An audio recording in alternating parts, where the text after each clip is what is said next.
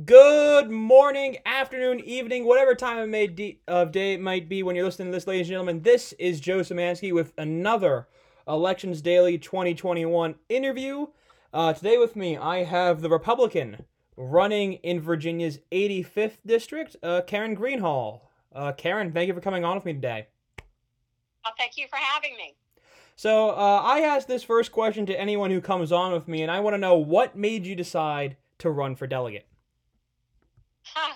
Well, that's really a good question. I never thought I'd be running for public office, but I've always lived in Virginia and I've always voted and I've always paid attention to the policy decisions being made. And in the last few years, I've gotten really concerned about the direction I see going for Virginia, the direction we're being led. So a few years ago, I got involved and started helping people who I wanted to be able to vote for that I thought we needed in office. And then this seat, there was a chance to run for this seat to challenge one of the most progressive Democrats that we have in the House. And I realized for me, just voting wasn't enough. I had to do the best I could for Virginia. I've always loved living here, proud of being Virginia, and just glad to do the best that I can to help. Yeah, so the 85th district, for the listener's sake, is located in Virginia Beach, which is expected to be one of the premier competitive locations in the state of Virginia in 2021. And it is home to a large military presence. So I want to know what your plan is to help families of deployed servicemen and women in your district. Oh, well, I started walking neighborhoods back in November of last year. So I've met a lot of people who are serving in the military that live in my district. I've met service people and their families.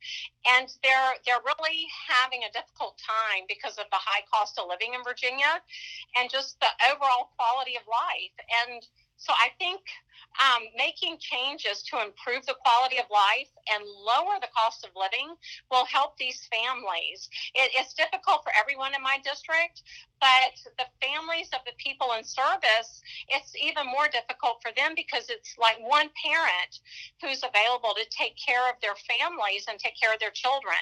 So with the cost of gas and everything that they need for life going up, and then they see education quality going down for their children, the best thing we can do to help those families is to improve the quality of living and education for their children. We can help them to take care of their families in a way that benefits everyone that lives in our district. Okay, and this is the 85th is also one of those districts that have shifted heavily left in the past couple of years. So I want to know, what are you doing to reach voters who voted for Joe Biden in 2020? Well, as a first time candidate, I have to tell you, this is the most exciting part of being able to run is walking doors. And I am purposely targeting doors of people who they'll vote a split ticket for the balance of power, or they'll typically vote Democrat, or they're a moderate Democrat, or just voting against Trump. Just whatever the reason is, that's who I'm targeting to go and talk to. And I'm finding a lot of people agree with me on the fact that we have to make decisions that are best for Virginia in the long run. I think a lot of decisions being made today by the people that we have in office are they're not thinking about the long-term consequences. And when I get a chance to discuss the legislation that's been passed in the last year with people at their door, I'm finding that people are ready for a change. They either didn't realize what was being done to our schools, or just the taxes, the new taxes that are coming. They either didn't realize that's what they were getting when they voted for the people who were in office making these terrible decisions. So you've done work in the healthcare industry. So I want to know what you think Virginia can improve with regards to its healthcare policies. Oh, well, I think probably the most important right now for this area is the certificate of public need. I don't know if you're familiar with Hampton Roads, but here in Norfolk, we have had a hospital called DePaul. It was set up as a charitable hospital. It was a Catholic hospital. I was born there, and actually my daughter was born there. And in recent years, with the changes to funding, they've struggled financially. So they tried to open another hospital in a more affluent part of Hampton Roads so that they could make money to keep this hospital open that served low-income people. And because of the certificate of public need, the Department of Health basically gets to decide where hospitals and other medical facilities go, and they wouldn't let DePaul do that. So now we have an underserved community right here in Hampton Roads that don't have access close to them to the medical care that they need. So the first thing that I would like to see done is to stop using the certificate of public need to benefit larger hospitals at the sacrifice of medical care for the lower income people. And then another issue would be transparency and pricing. Where else can you go and have work done and not get a price up front? So we need to have transparency and pricing so that people can go and know what is their out of pocket, what is their cost going to be before they go and have procedures done at medical facilities. Okay, so moving on to another issue here, the issue of right to work is expected to kind of be a key issue this election cycle. So I want to know what's your position on the right to work issue in the Commonwealth.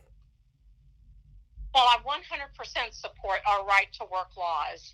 I'm on my second small business, and the first one I grew from nothing up to 35 employees. So I'm very familiar with the right to work issue and how to strengthen small businesses. And the right to work issue is definitely the pro-business point of view. And our businesses are already struggling. They were struggling before COVID, and COVID has just made it worse. And we have to protect our small businesses. And one step in that, protecting our small businesses, is protecting the right to work laws in Virginia. It's one thing that's made us so attractive over the years as a place to start a new business. Yeah, kind of staying on that topic. Obviously we're kind of starting to move out of the COVID-19 pandemic. So I do kind of want to know, again, like you mentioned, Virginia Beach is an area that was hurt heavily, small business wise, from the pandemic. So I want to know what's your kind of idea that you can maybe help try and some of these small businesses recover in your area and maybe make a comeback in the post-COVID era.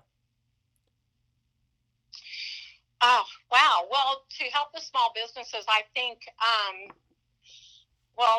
like we just mentioned, the right to work, but to anything that we can do to relieve the tax burden on businesses, even if we have to do temporary tax relief to help them, and then trying to get people back to work. The VEC has just done a terrible job of trying to manage people who were out of work, and we need to have more training programs. I like the idea of matching up people who are out of work with businesses that need skilled employees and have work programs so that we can get people trained to get into the jobs that we need. And it doesn't like trade skills. I know several people in business who cannot get new employees to come and learn a trade right now. And there are several things that we can do to help that. And training programs would be one of those, to transition people from not being employed into jobs where we really need them. Okay, so moving on then, the issue of school choice is another issue that's expected to play a key role this cycle. So I do want to know what's your position on the issue of school choice, especially in the area of Virginia Beach.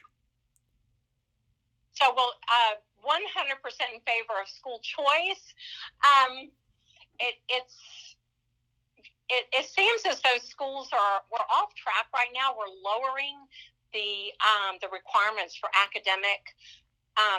for the academic part of education, but we're so focused on equity and other issues.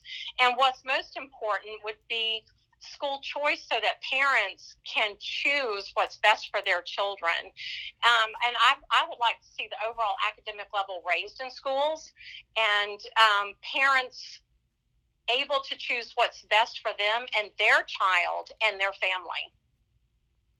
Okay, so moving away from the policy frame, the 85th is expected to be one of the most competitive districts in 2021, and that means candidates will need a lot of money to spend. Your opponent so far has done a very good job at raising that money, being one of the highest incumbent fundraisers for Democrats. How are you making sure that your campaign is keeping up with his fundraising numbers? Well, I've been out this for a while. Like I said, I started walking doors in November of last year. So it's been kind of a slow start. I didn't know if I was going to have a primary, but now that I have the nomination, things are really starting to pick up. People are realizing how important this race is. This race has been targeted by the House Caucus, the Republican House Caucus, and the Republican Leadership Committee. So I think you're going to see the interest is picking up in my race to unseat a progressive Democrat here in the 85th. And when we get our report turned in, I think you're going to see that we've done very well in this reporting period. Can you give maybe just as a little sneak peek for our listeners? Can you maybe give just a little range of where you're looking at your fundraising report to be? No, I don't. I think we'll just have to wait until the report comes out. But we've been working really hard, and the fact is, people realize exactly where we are in Virginia. When we have seats that we have to win, and this is one of them. This one's winnable. We're working hard, and people are really taking an interest. Like I said, I'm walking doors and meeting people who are ready for a change in Virginia, and no, I really can't say anymore, but you'll be pleasantly surprised. I am. I feel very supported for my race for the 85th. Well, I had to at least try, but we're on to our last question here, and I want to know what would be the first issue you would look to write a bill on if you are elected delegate. Okay, well, who knows what's going to happen between now and January when I take office? But if I were to take office today, I think the first thing would be to repeal the gas tax. That's an easy way to help the families in my district that are already struggling.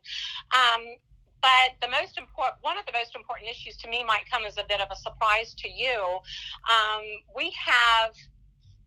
The laws were changed concerning informed consent for women looking at an elective abortion, and I would reinstate the requirements for informed consent for women. Right now, women facing it who are considering an elective abortion are no longer required to be told how far along her pregnancy is, the medical consequences or options.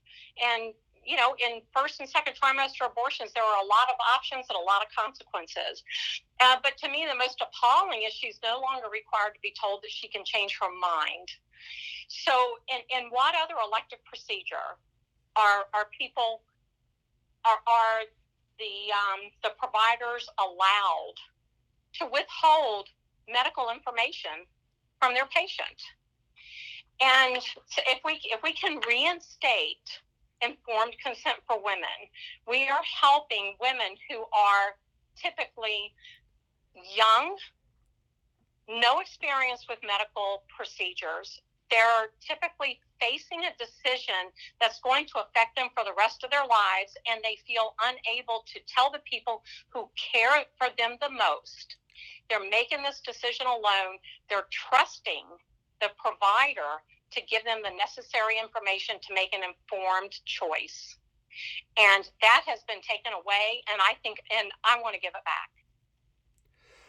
Okay, well, ladies and gentlemen, I want to thank you again for listening in whatever time and whatever day might be that you're listening into this once we post it. Once again, this has been Joe Szymanski of Elections Daily with our Virginia 2021 interview series. And once again, I want to thank Karen Greenhalgh, the Republican candidate for the 85th District in Virginia's House of Delegates, for coming on with me. Karen, once again, thank you so much for coming on with me today. Well, thank you for having me. I enjoyed it.